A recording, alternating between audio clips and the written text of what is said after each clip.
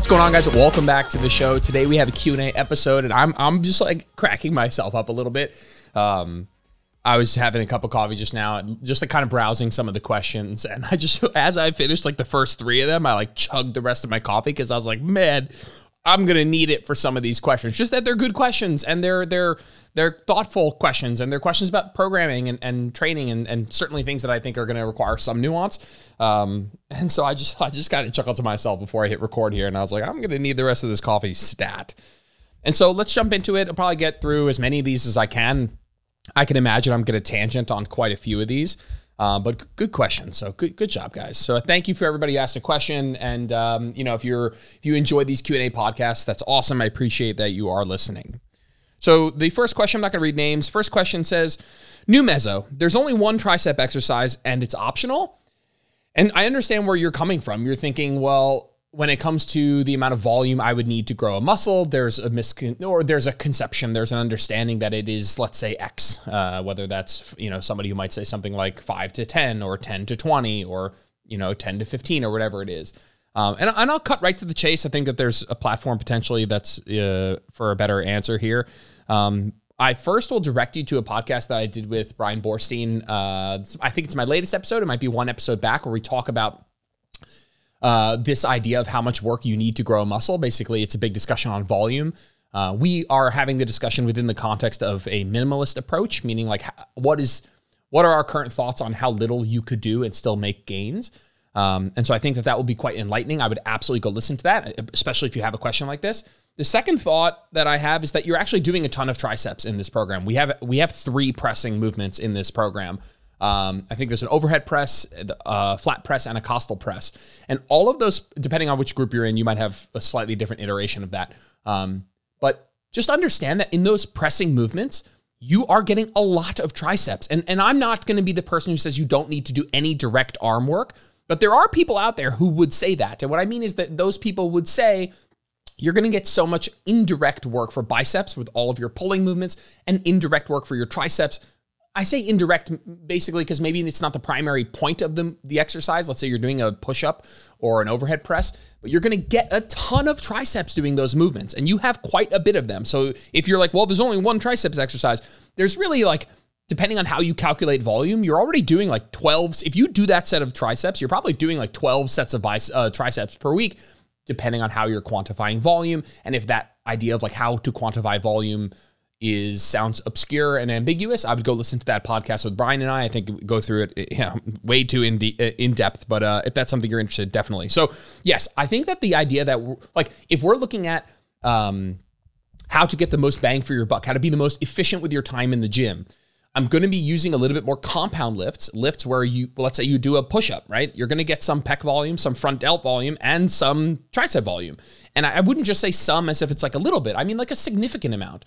And so we're going to lean a little bit less heavily on isolation movements for the biceps and triceps and a little bit more heavily on compound lifts that are going to hit the biceps and triceps, I would say, quote, indirectly, but they are also directly working on the load. So not really the best word.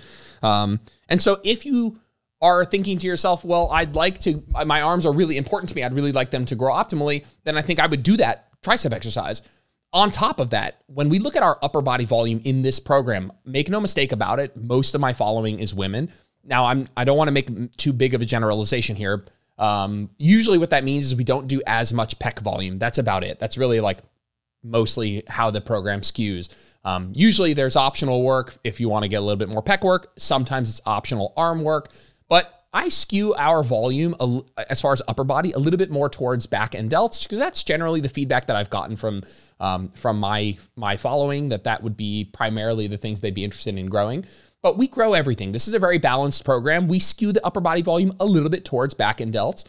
But when we do that, we end up doing a decent amount of pressing and a decent amount of pulling, and we do get a lot of bicep and tricep work. So at the end of the day, like if you really like tricep work, I mean that's like a weird we could kind of talk about why you like tricep work, but if your triceps are like a primary goal for you, I would do that tricep exercise in there that is an optional addition and make sure that I understand I'm probably getting a lot of tricep work in a lot of this pressing movements. Yeah. Obviously, going further and modifying the program even more specifically for you is not something I can do in this exact moment. Obviously, that's more of like a one-on-one coaching thing.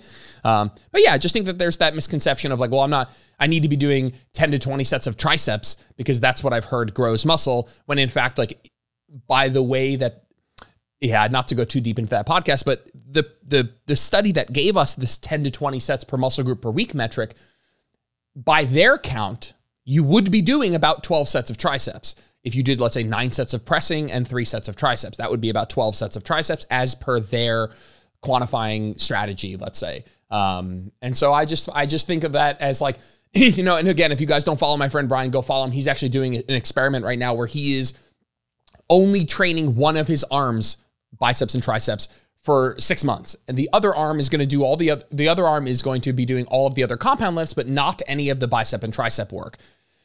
And he's just taking a look at this idea of like, do I get enough volume in my compound lifts that it doesn't really make a whole big of a difference if I train my biceps and triceps directly? And so, whatever, go check out his page. I'm sure he'll be talking about it a little bit more. I knew that I'd go out on a tangent here. We're only one question in. We'll see.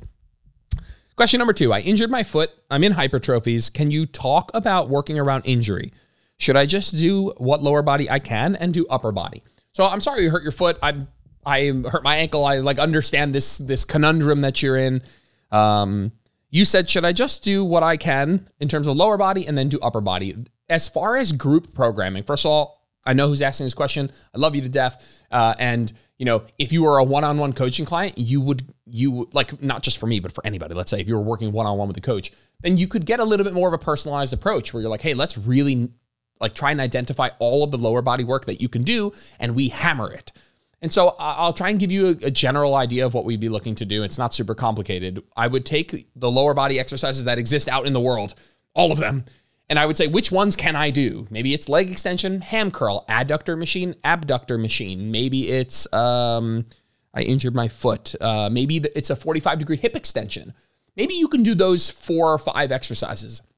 I would do those 4 or 5 exercises, whether it's all on one day, which then you could maybe just go to 3 days of training per week, and I would hammer them and I would train them hard.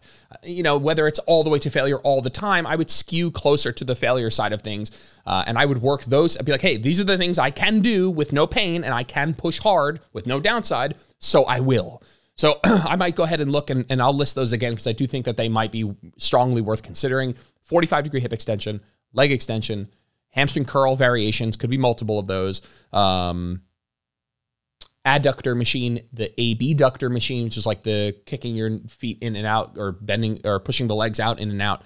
I was going to say the good girl, bad girl machine, because that's one of my in-person clients used to call it that. Yeah, you can do all of those. Anything else that comes to mind? I mean, you could maybe even train hip flexors. But I would find the exercises that you can do and you can push hard without pain, and I would just lean heavily on those. And then I would do upper body normal. Again, you could even, if you really wanted to keep 4 days of training, you could even like experiment with like trying to survive more upper body training.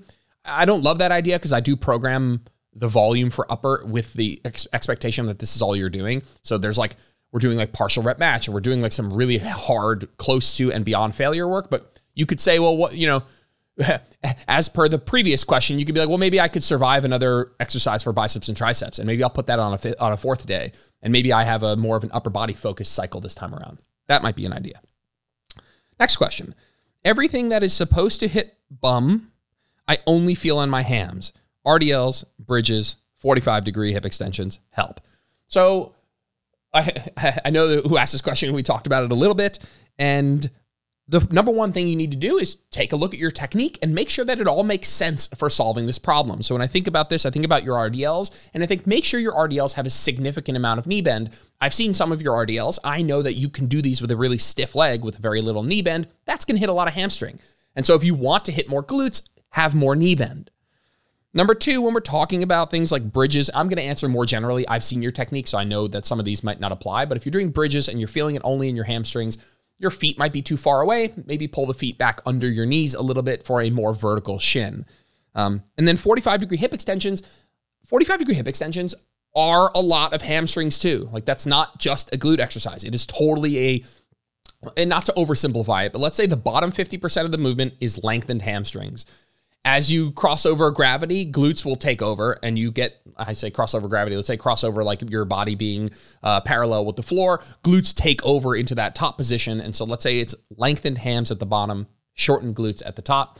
So what you can do is you can, if you really if you really wanted to get more glutes, which I think is up for debate, I think sometimes being that specific and instead of like training the hip extension, like the hip extensors all together and being a little bit less, let me back off that. I think it's fine. If you want to get more glutes out of your hip extension, what you can do is you can cut the range of motion short on the way down.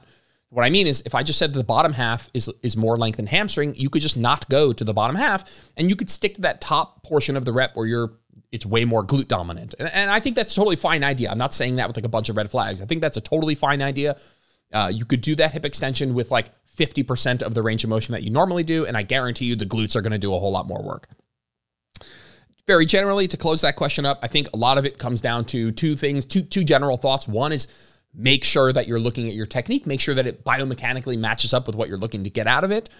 And number two, there's some element of once you've done that, some element of, I don't know how much I believe this, but there's some element of like letting the chips fall where they may. Like if you do a really great bent knee RDL and you don't get you feel a lot of hamstrings, like, do you have to just keep pushing on and doing that anyway? I guess you don't. You could at some point decide, hey, RDL is not a good movement for me. I'm going to stick to like more bent knee options, more lower body pressing, more leg pressing, more lunging split squats, because maybe that takes the hamstring out a little bit. It would.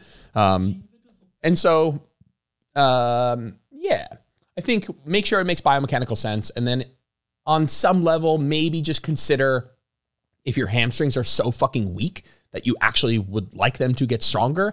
I know like strictly aesthetically, you might have a preference, but like maybe just like this is such a weak point for you that like structurally or functionally, like this might be a good idea. So that might just be a thought I would at least consider.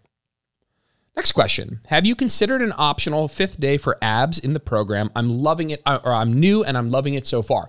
First of all, I'm so happy you're loving it. Seriously, the group program is like the most fun thing I've done in my training career. I'm having a blast with it.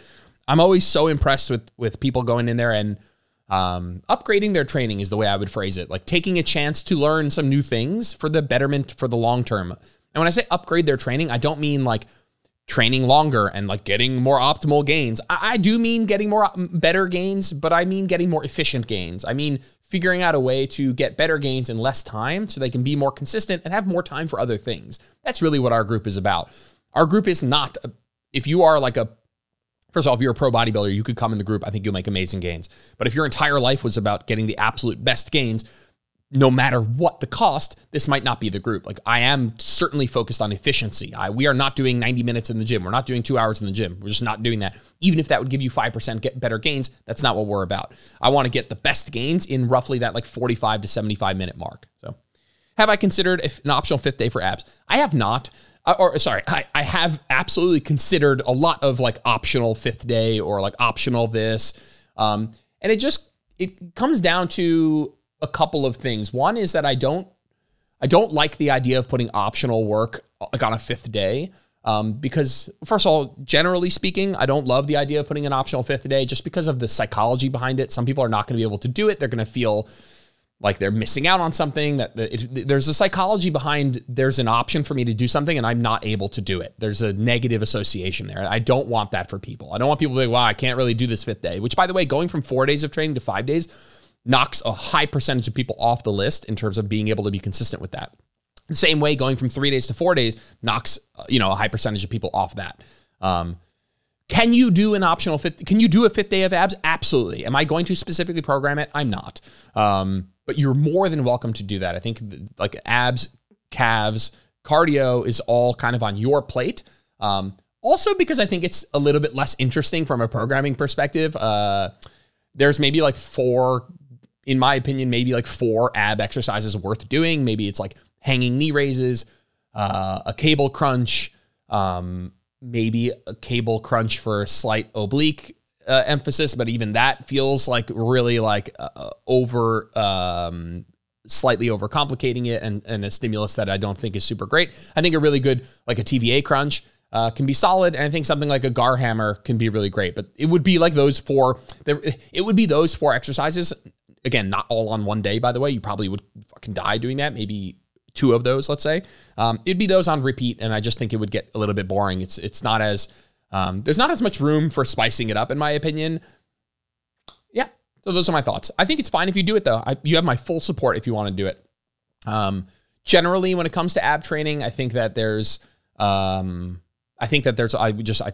I'd be remiss if I didn't discuss very generally my stance on ab training. I think ab training is fine. You could totally do it. But I think similar to our discussion on triceps in the first question, I think you'll get a decent amount of indirect core work just by lifting heavy. And when I say lifting heavy, I just mean lifting hard. I mean, going close to failure with a lot of exercises, compound lifts, even exercises that have a high degree of stability for hypertrophy, like still are going to work your core to some degree. But yeah, split squats, RDLs, a lot of lower body work, bridging. Like, I'm not saying I'm against core work. I'm just saying if you want to do it, you're very welcome to do it on your own, but it's probably something where you can check the quote functional box of like having a functionally strong core, like a strong enough core for your life, just by lifting hard and trying to get stronger with compound lifts. If you want to go the extra mile and have like the strongest core possible or the best, most aesthetic 6-pack that you can get, yeah, you probably want to train it directly. But I think as far as keeping things as efficient as possible, this isn't necessarily where I would, it wouldn't make the cut for a program that's highly focused on time efficiency. Let's leave it at that for now. Next question. I'm finding it so complicated to navigate RIR and progression. Is taking sets close to failure enough? So I'll tell you, I'm not sure if you're in my program or not. This is maybe just more of a general question, but if you're in my program, I hope that you will find this rhetoric in the program because I make sure to emphasize it quite a bit. And here is that rhetoric, is that we use RIR in week 1. In week 1, I give you an RIR value. For those of you guys who don't know, RIR means reps in reserve, and it is a way to quantify how close you get to failure. If I say, hey, you're going to do a set of bicep curls, 8 to 10 reps with an RIR of 2, that means you're going to stop your set when you could do 2 more reps, when you are 2 reps shy of failure. And so she's saying she's having trouble navigating that, meaning like having trouble exactly knowing where she is in terms of RIR, which I 100% get. Like, how do you know you're exactly 2 reps away? You don't. And so again, this rhetoric should be permeated throughout the entire program because this is something I'm very passionate about, is that we are only using RIR in week 1. That's it. When you guys show up for week 1 next week, even this week, we'll talk about intro week in a second. When you guys show up on week 1, I might say, hey, we're going to do 3 sets of RDL with a 3-2-1 RIR. I mean, your first set is a 3 RIR, second set is a 2, third set is a 1. That kind of specific numbers roughly translates to this sentence, which I promise you is in the program. Choose a weight and perform an amount of reps that's pretty hard. So make your first set pretty hard, but not all the way to failure. And then try and match those reps across the next 2 sets. And that's all I want you to do. In week 1, I want you to grab a weight, do an amount of reps, do a set that's pretty hard, right? I know that that's subjective, but I think everyone can do a pretty hard set.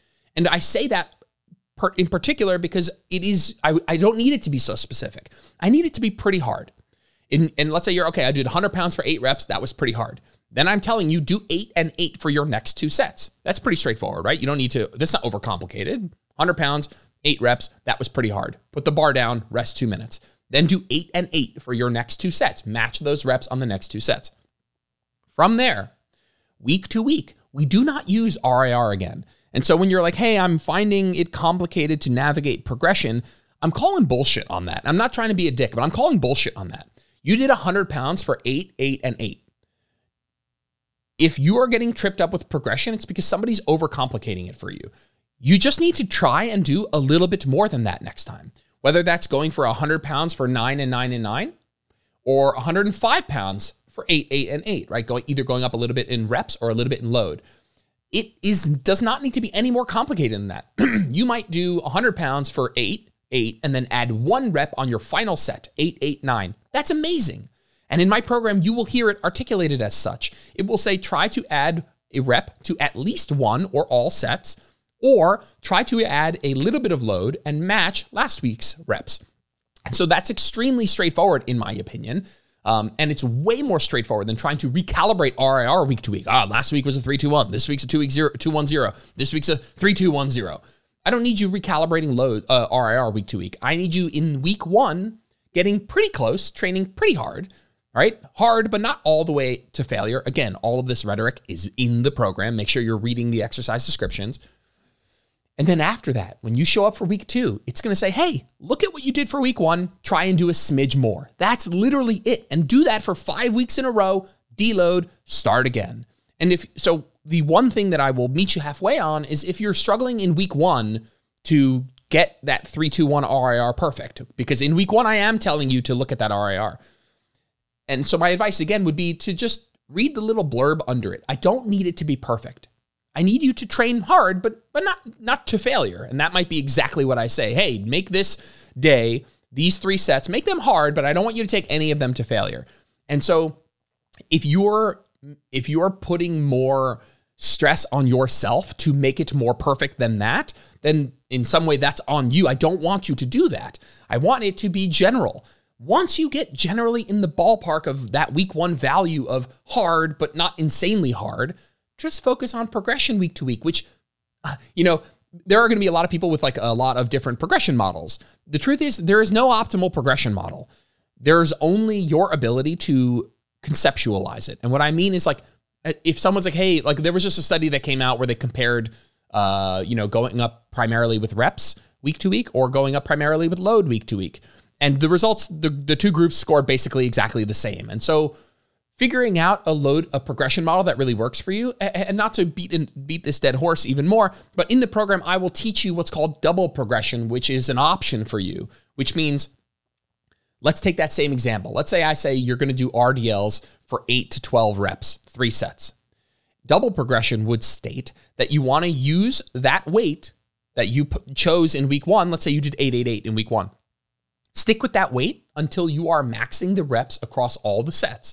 So until you're doing, it's 8 to 12 reps. So until you're doing 12, 12, 12, you're going to stick with this weight until you're doing 12, 12, 12. And once you're doing 12, 12, 12, then you're going to go up in weight and you're going to start climbing the reps back up again. That is called double progression. And it's an amazingly simplistic way to look at progression, and I say simplistically, not condescending towards it. It's an amazing progression model, but it's amazing because of how digestible it is. Max out the reps across all the sets and then go up and load. And so if I give you 8 to 10 reps, then you're going to stick with whatever load you started with until you're doing 10, 10, 10. Then you're going to go up by the smallest increment available. Again, that rhetoric in the program, I promise. If you're getting tripped up with RIR and progression, it's because you're trying to be too perfect with it. In week 1, get in the ballpark of pretty hard, but probably not failure training. And then from there, look at what you did last week and you can adopt double progression where you're like, hey, I'm going to add reps until I'm at the top of the rep range. Then I'm going to add the smallest increment of load that's available. Maybe it's 2.5, like a small 2.5 plate on each side. Maybe it's going up to the next set of dumbbells. Maybe it's going down 1 pin on the cable stack. And then I'm going to work my way back up in reps. That's my little spiel on that. But if you are in the program, come to the Zooms and let's talk about it. Like, you're not the only one who's struggling with this. I mean, I have content in the FAQ. I have content that should be received via people. If you're new to the program, I just started a little email chain that starts when you join the program that goes through the 5 most asked questions that I get. One of them is, hey, I'm new to RIR. How do I think about this stuff? And then within the program itself, I talk about progression and RIR in the exercise description a ton. So make sure you're consuming that content if it's really something you want to get better at. Ironically, the getting better at it part will probably come from a combination of stop trying to be so perfect with it, just focus on progression, and the occasional intentional failure set, which we have within the program as well. Next question. Why should I start at 2 to 3 RIR at the beginning of the meso? Can't I just do failure on the last set? There are so many ways to skin the hypertrophy cat here. So if you wanted to start your mesocycle with a 2-1-0, where you're taking the last set to failure, I think, first of all, some of our exercises will start with a 2-1-0. Let's be totally clear. I'll answer this very generally because you're like, hey, why can't, can I, it's basically saying like, can I have rice or can I have pasta? It's like, they're the same basically, this is just like, of course you can have either. They're very interchangeable or at least that there's like very many roads that lead to the same place. And so very generally what you're asking is why should I start my meso at 2 to 3 RIR. I don't think you need to start at 2 to 3 RIR. And I don't want to make this question because I have an entire podcast on this topic that I will link. Again, it's with my friend Brian, and we talk about different ways of structuring progression across a mesocycle. And this is exactly that topic. So I'm going to save a little bit of that answer. Please go listen to that podcast. I think you are going to love it. But one of the main takeaways is that there are many ways to like skin this hypertrophy cat. There are many ways to begin your mesocycle and progress throughout it. There are many logical ways that are logically sound, but they are contextual. You know, they depend on how much total volume you're doing. They depend on the exercise you're doing. Is that an RDL or is that a leg extension? You might start an RDL a little further from failure because of how lengthened, overloaded it is. You might start a leg extension a little closer to failure because of it, you know, the fact that it's a single joint movement that trains the quads mostly. You know, it overloads them in the length or in the shortened position. So you might go a little bit closer to failure for that. And so it's contextual, and I hate to go that route, but maybe I can give some like very general help here. You want to start your meso a little bit further from failure, right? So not at failure, you don't go in week 1 failure on 3 straight sets. You could, by the way, which is funny because you could if you were doing very low volumes, you probably could. But you want to start generally with training that's hard, but not too hard. You do that because presumably you are coming off of a deload. If you're coming off of a deload, then you've gone through a little bit of a resensitization process. And what that means is you've almost like detrained a little bit. It's like taking a break from caffeine. You've resensitized to caffeine. So guess what you do when you reintroduce caffeine? You don't need as much to get the same effect. And so if you're coming off of a deload, you don't need as hard or as much stimulus to get a really nice optimal gains. And so you can do 2 to 3 RIR, let's say on everything, and you can get really great gains. And what you've now done is you've now set yourself up in the beginning of your program when you're in a resensitized or technically like a desensitized state or resensitized state. You're going to get really great gains in that week 1 without killing yourself. And you've left some room for yourself to progress the stimulus upward week to week. Now, the reason you've left that room is because as you have more caffeine, right? Which basically is saying as you train more, you'll need that stimulus to keep going up. As you have more caffeine, you'll need more caffeine. But if you start with fucking a quadruple espresso, then you might more quickly see yourself. One, in the beginning, it's going to be way too much, right? I mean, this analogy works perfectly. If you quit caffeine for a month and then you start with a 400 milligram dose, at that moment, it's going to be too much, more than you need. And if you stay with that 400 milligram dose, in 3 weeks from now, it's going to be something that doesn't stimulate you very much, let's say. And so what you've done is kind of the worst of both worlds, where like you started with way too much. That was suboptimal. That was counterproductive. And then you've also not had any room for an uptick because let's say more than 400 milligrams is, generally not the best idea for health. And so we do the same thing with our training. When we need less, we give less. And as we need more, we give more. But it's hard to give more if you start with all-out balls-to-the-wall training. All right. Yeah, these have been some long questions. What are we at? 28 minutes? I usually like to keep these in that like 40-minute range. So let's see how it goes. We'll get through a bit more. Maybe I'll finish these on Instagram because there's a lot more.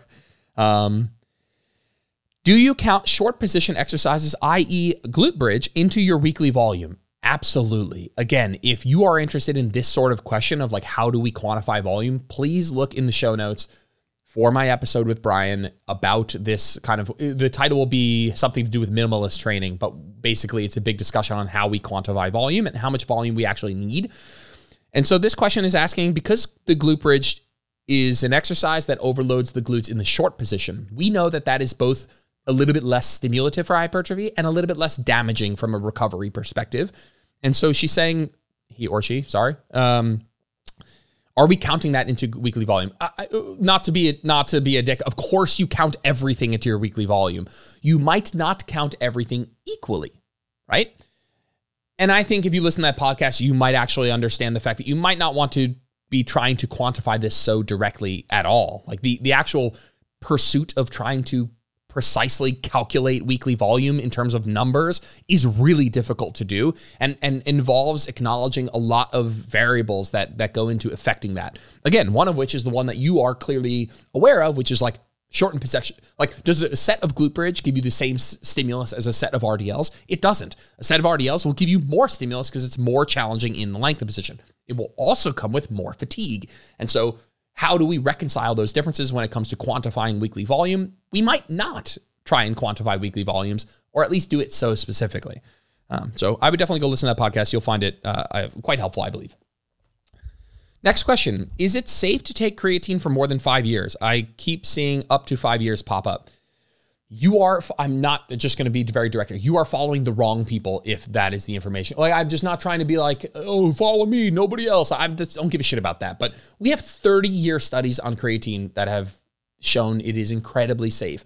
Also, do people not fucking understand that you eat creatine? When you eat animal products, all of your animal proteins have creatine in it. That is the natural source of creatine in our diet. This is not a supplement that you're taking that you don't get elsewhere, right? This is not a supplement that you're taking that you're like, well, I'm taking something now that I wasn't getting before. You're just having a little bit more of it. You're just maximizing its benefit, right? It's just really difficult to eat the amount of meat that you would need to eat to get the amount of creatine that would maximally benefit you from a performance perspective. So you take more, right? But are you going to stop eating meat after 5 years, right? Like, I'm just not really sure where that information is coming from.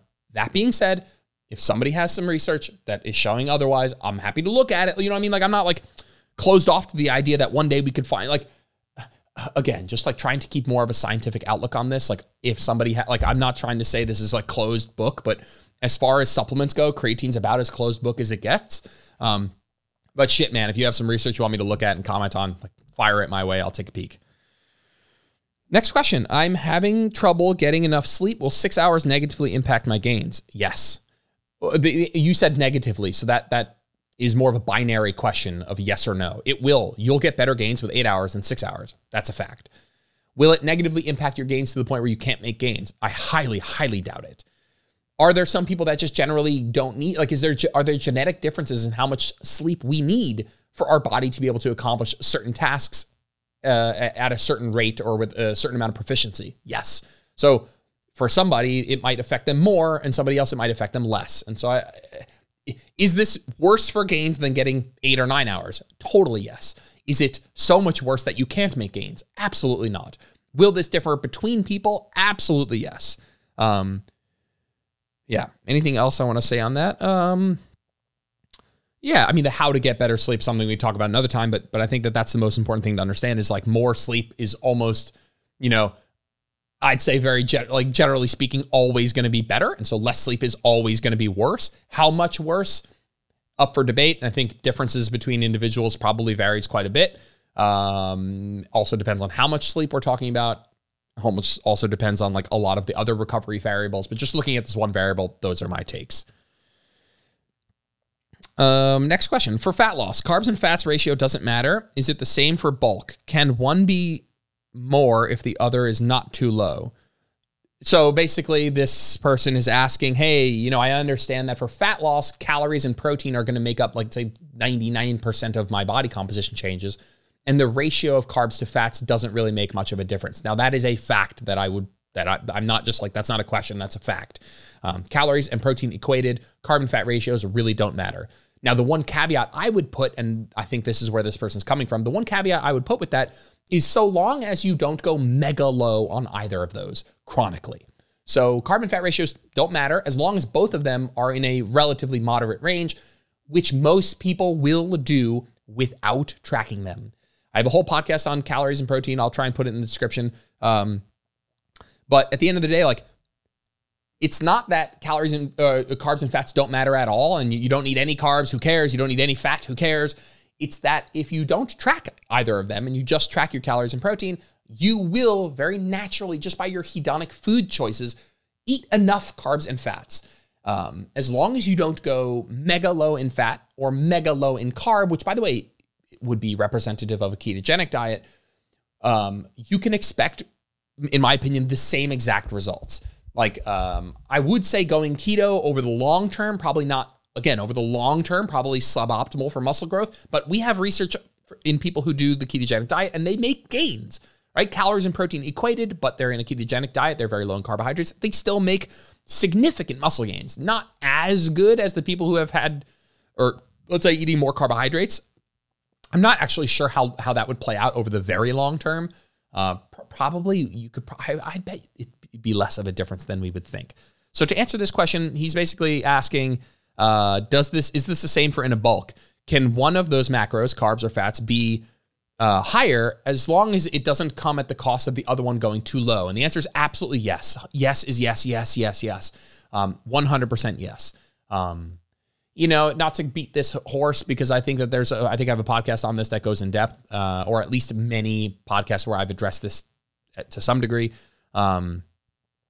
People crack me up with they're like, you don't need as many carbohydrates. I think carbs are great. I'm certainly not anti-carb. I love carbs. Carbs are amazing. But this idea that you need to go mega high carb for your hypertrophy approach, people will say two things. One, carbs are good for performance. Then they will say two, carbs are less likely to be turned into body fat, right? And I don't want to I need to address these two things now. Number one, carbs are good for performance. That's true. But regular hypertrophy training, moderate volume hypertrophy training, is not a very glycolytic exercise. You don't need 500 grams of carbs to make sure that you're performing and recovering well. I just chuckle because the research that we have on how much does a hypertrophy session deplete muscle glycogen stores. I'm not going to put a number on it because I don't recall, but it's extremely low. Or it's extremely less than you'd suspect. It's not like you're leaving your moderate volume hypertrophy session with a totally depleted liver glycogen, totally depleted muscle glycogen. That's just not the case. You're I need to slam down fucking 200 grams after my workout so I can replenish my glycogen stores. That's not really what's happening. You're not really depleting glycogen stores that much. Moderate volume hypertrophy training can be done with moderate carbohydrate intake. It does not need you hyper focusing on getting maximum carbohydrate intake. So there's that. And then there's the people who will say, well, dietary fat is more readily stored as body fat. Basically, what they'll be referencing is if you take two groups, calories and protein equated, one group is high. Let's say they're both in a surplus, because you must be in a surplus to gain body fat. Neither group would gain any body fat unless they're in a calorie surplus. You take two groups, both of them, let's say they're in a 500 calorie surplus. One is on a ketogenic diet, which I just mean very high fat. I'm not picking on keto, I just mean very high fat. The other one is low fat, very high carbohydrate. We see that the very high fat group might gain a little bit more body fat because just I don't hang my hat on this terminology here, but the molecular construct of dietary fat is more readily turned into body fat, stored as body fat. This is more molecular, it's more similar. And to turn carbohydrates into body fat requires a process called de novo lipogenesis, which is an inefficient process. So we see that people who go mega high carb and they go in a surplus, we see that they gain maybe slightly less body fat. I would put a bunch of asterisks on that study because it's comparing two very much extremes. Unlikely an extreme that you would live if you just tracked calories and protein. It's unlikely that you would live out those differences. You wouldn't, in my opinion. I also would be curious as to the methods in which those studies are calculating this difference. I really don't think either of those reasons, if someone's hey, I heard I have to go mega high carb because it's better for performance for hypertrophy, I'm not so sure I would want somebody to do that unless they really preferred it. That to me is not a good enough reason to drastically change your eating patterns to eat more carbohydrates. And if someone's hey, I got to go mega high carbohydrate because, I've heard that that's going to make me gain less body fat. Again, that's not a good enough reason, in my opinion, to drastically change your eating patterns. I would say, yeah, you maybe don't go keto and be in a surplus. For me, that reasoning takes that one option of trying to bulk while eating a mega high fat ketogenic diet. To me, that's a good enough reason to take that off the table. But everything else in more of moderate carbohydrate to fat ratios, to me, that just both of those reasons are just things that people say to make it sound cool, but don't actually mean a whole lot, in my opinion. Alrighty. We're on 39 minutes. Maybe we'll go to the hour. What time's this World Cup game on? At 9 o'clock. All right. Let's see. Next question. Tips how to eat meals out without tracking and not go off goal. Let's be real. This is a discussion that requires a longer chat. I guess per this podcast, I've been going kind of long with these. One of the best ways I think you can begin to get better at this process is to focus more on the meal composition, the composition of your meals. And so a lot of times people track calories, and what they forget to do is like learn how to build a balanced, nutritious meal, and which I think you can do simultaneously, and has been something I've changed about my coaching over the years, is like, I actually want to teach people a lot of non-tracking habits alongside tracking calories, let's say. Like how to build a nutritious meal, what foods are high in fiber, what should your plate look like more or less most of the time? Are there like per meal, can we have per meal goals? Can we have like a per meal fiber and protein goal so that we're making meals that are balanced and satiating, so that having mostly meals that look like this, nutritiously speaking, probably bodes well for long-term health, caloric, like managing total calorie intake, portion control, stuff like that. So usually this is somebody who's lent very heavily on calorie counting, but not actually focused on like how to build nutritious meals that keep me full, that are high in fiber. And so I would take a step back from your tracking a little bit, and I might practice a week of not tracking at all and just focused on exposing myself to a different set of principles by which I create meals. Like a lot of like, I know people are like, I get a protein, I know I should get a vegetable on here, but they kind of forego thinking about that a bit more deeply in lieu of focusing more on the calories and, let's say, the protein of their total daily intake. Whereas I might want you to take it down to like individual meals and be like, hey, every meal's got to have a protein and a plant, and I need that to take up 2/3 of the plate. Stuff like that. Or I need to get, 7 grams of fiber per meal, or I need to get 30 grams of protein per meal. So that you can start to kind of think about this more from a meal composition standpoint. What sort of foods keep me satiated? What sort of foods make me feel good? How do I build a nutritious, balanced plate of food? How can I do that when I'm out, when it's a smorgasbord or it's a buffet or I'm going out to dinner at a restaurant? Like you need to have other skills other than tracking. And so work on those skills and practice only having those skills. I'm on a tirade of sorts lately with my clients of making them practice not tracking.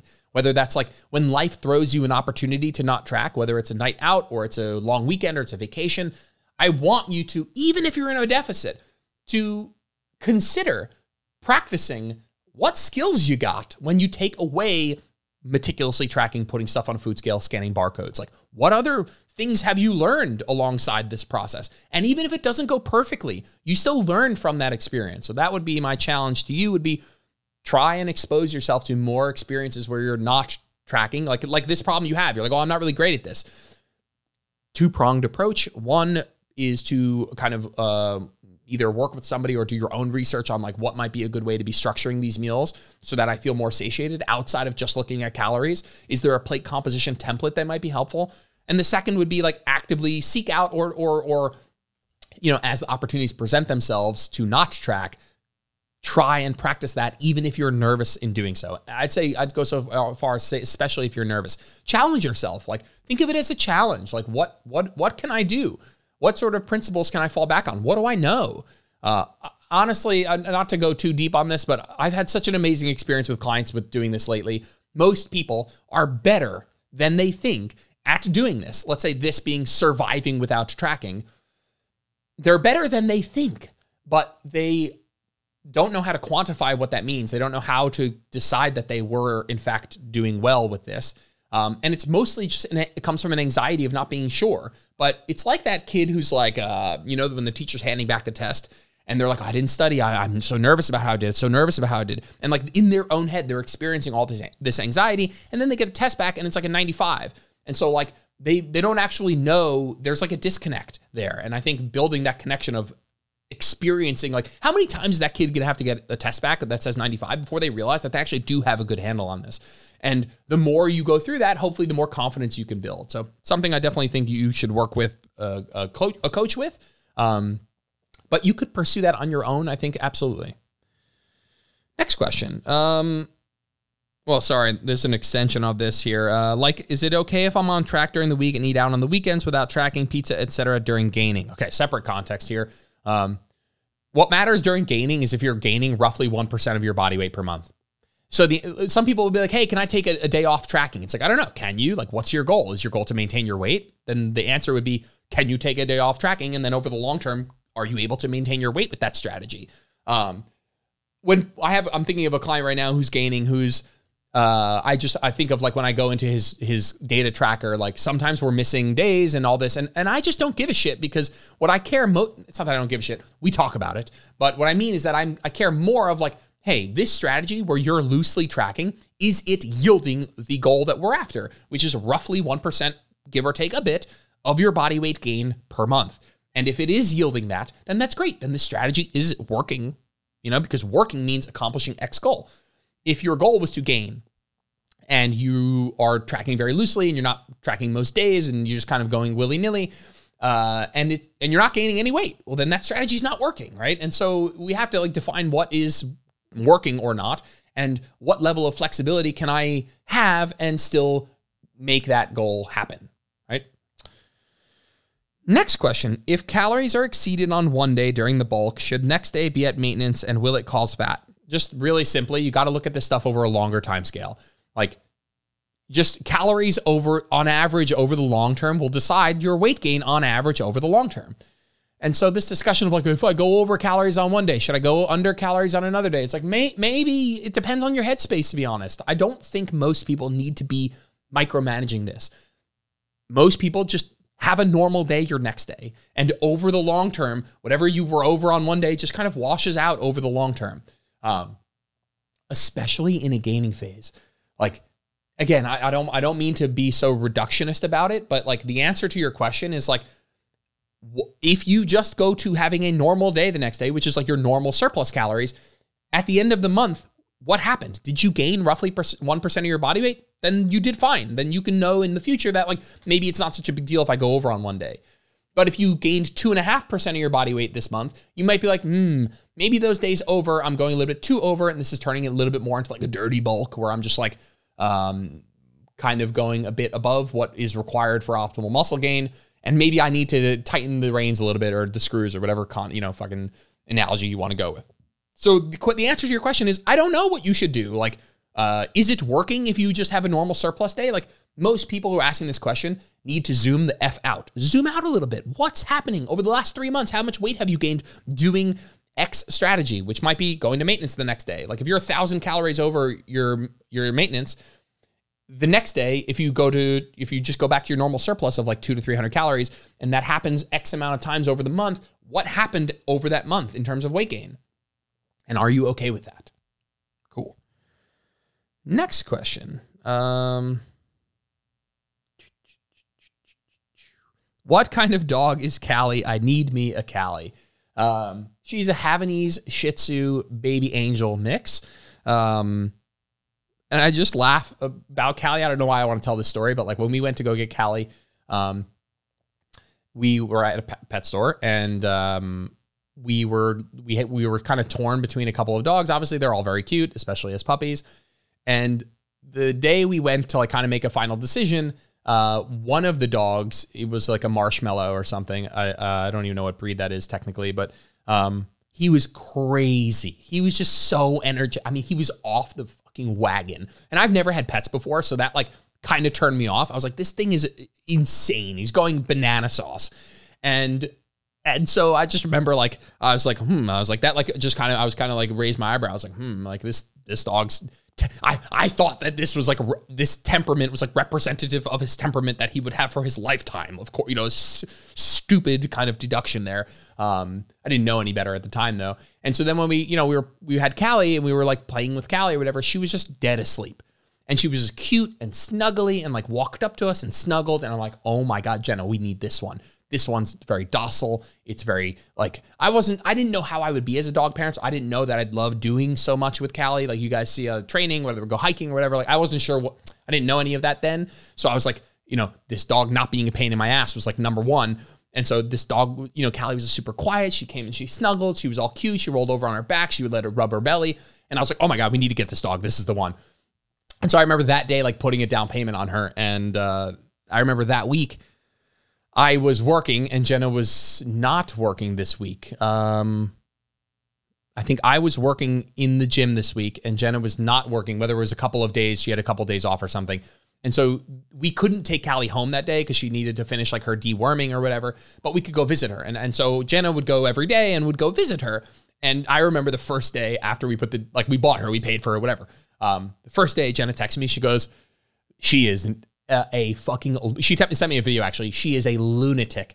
So like obviously what had happened was like somebody had came in and like played with Callie before, or she was just like exhausted in that like 1 hour span of time that we came in. And it just was funny that like of course that like that was not representative of like her actual demeanor. And she is a bit, not a lunatic, but I love her demeanor, but I just laugh because of course that was a stupid thing to think that just because she was like relaxed when we were there, that like for her lifetime was going to be her demeanor. I mean, we love her. She's a crazy girl. She's such a good personality. She's so energetic, playful. And so I just chuckle at that moment. I don't know. I told that story, but love Callie. She's 3 years old now. She's my little bug. If you want to follow along with our little training experiments, check out my stories. Next, this will probably be my last one. Let me see. Yeah, there's a lot more. Maybe I can answer a couple on Instagram here. After hearing your podcast with Eric Trexler, I'm wondering how you handle the token client who has weight to lose but reports lower calories. Do you spend some time at maintenance/reverse or try a cut? And so I'll start out by saying, if you haven't listened to my reverse dieting podcast with Dr. Eric Trexler, I would go listen to that. We go through a lot of the research and we talk about these sorts of circumstances, right? Like these circumstances where you have a client who's not losing weight, but reporting very low calorie intake. And then a lot of people will be like, well, that's because your metabolism's damaged and we have to do a reverse diet. And we talk about what is or is not happening throughout that process. And I will say that even though that podcast goes on to debunk a lot of what is happening physiologically in terms of like what people think is happening in reverse dieting in terms of like repairing your metabolism, basically that's just complete bullshit.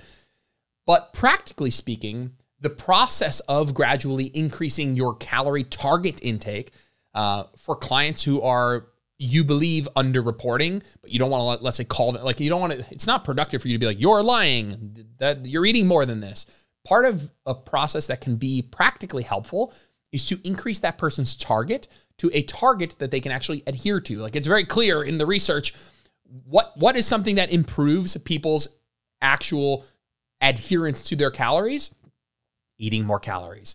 And so one of the things, or let me rephrase, increasing the target calorie intake. So if somebody's trying to eat 1,200 and they're not sustaining it and they're actually eating 1,800, guess what will make them adhere better to the goal? By changing the goal to something higher. And so one thing you can do is this process of like, hey, and I don't want to make it seem like you're doing something shady, because what you are not doing is fixing their metabolism. What you are not doing is boosting their metabolism. What you are not doing is healing their metabolism. What you are doing is giving them a goal that they can actually adhere to, and hoping that in doing so, they will improve the strategies and their overall adherence in terms of like not missing so many bites and licks and tastes and full-blown days of tracking, not going massively over their calories and feeling like a failure, because what you've done is you've increased their calorie targets so that it's easier to hit that target, so that they don't go over their target, even if they were always eating the same amount anyway. If what I just said doesn't make sense, please go listen to the podcast. I think it's one of the most important podcasts that I've done. But what I will tell you is that even if physiologically reverse dieting isn't doing what people think it's doing in terms of like healing your metabolism or like fixing something that's broken or gonna let you cut on more calories next time, like all of that's mostly from a physiological perspective bullshit. That doesn't mean that the act of increasing a client's target calorie intake can't have a positive outcome, along the way and at the end. And so I think two things to kind of wrap this question up is, one is I would have a genuine discussion with them that it's unlikely or that there's probably calories we're missing somewhere, and that I would 100% work on that with them. So whether that's getting pictures of their food and seeing how they're tracking it, or just some immersing yourself in that process so you can try and find some of the calories that they're missing. You're not calling them a liar, but I think that there's we got to be a little bit more transparent with people. I'm not saying come out and be like, you're fucking lying. You're lying to me. You're lying to yourself. You're bullshitting yourself. But to be honest, like, there's something to be said about saying, hey, like, this isn't adding up. And let's be a detective. Let's be curious about why that's happening. Let's try and figure out where we might be missing some calories just to take that option off the list of things that might be happening. Because let's be real, we underreport across the board. Even people like nutritionists who do this for a living underreport by like 20%. And so I think that there's an element of like trying to help your client find those missing calories. And then you can also do something like increasing their targets, because by increasing their targets, chances are they'll actually hit their targets, be less likely to go over, less likely to feel guilty, less likely to have that guilt lead to a binge episode. And practically speaking, the process of increasing somebody's targets can have a happy ending, even if it's not something like you're not fixing something physiologically under the hood. You are increasing adherence. You're increasing feeling of self-efficacy and confidence in their ability to achieve that goal, which can have, knock-on effects to their behaviors. And so I do think that there's room for this strategy as long as you're understanding what is and isn't happening. All right, we got time for one more. We're going to get, of course, if I said I would do 45 minutes, we're on 55 minutes. We'll do a nice little hour-long sesh here. Next question. What goals fit best with your hypertrophies program? I'm coming from CrossFit and I'm worried about the sudden decrease in calories burned. Make no mistake about it. One hypertrophy session and one CrossFit session do, generally, because CrossFit could be a bunch of different things, but assuming it's like a normal structured CrossFit hour-long workout, you will burn more calories in that workout. That's a fact. You will burn more, but that's a binary. It doesn't tell us by how much and doesn't tell us if that amount manifests into something meaningful over the long term, because that's what matters, right? You're not just worried about like, oh, I burned 100 more calories. It's like, does that difference in calories actually make a difference? I would say it does not. I would at least start with the assumption that it won't make a difference. Let me tell you why it won't. One is you're not burning that many more calories as you think. Maybe you're burning 400 calories, 500 calories in your CrossFit workout, and maybe it's like 200, 250 calories in your hypertrophy workout. Now that might sound like a 250 calorie difference. That might sound like a lot. But over the course of your day, the whole day, there is a little bit of a compensatory effect. And that's why exercise calories burned during like specific exercise isn't as big of a modifier or isn't as big of a contributor to our total calorie intake as we think, because our body does some compensatory balancing. If we've seen in some research where people do very hard, intense workout early in the morning, they burn less calories afterwards throughout the day. It's their body doing some compensation. Does that mean that it nets out to 0 extra calories burned? No, it does not.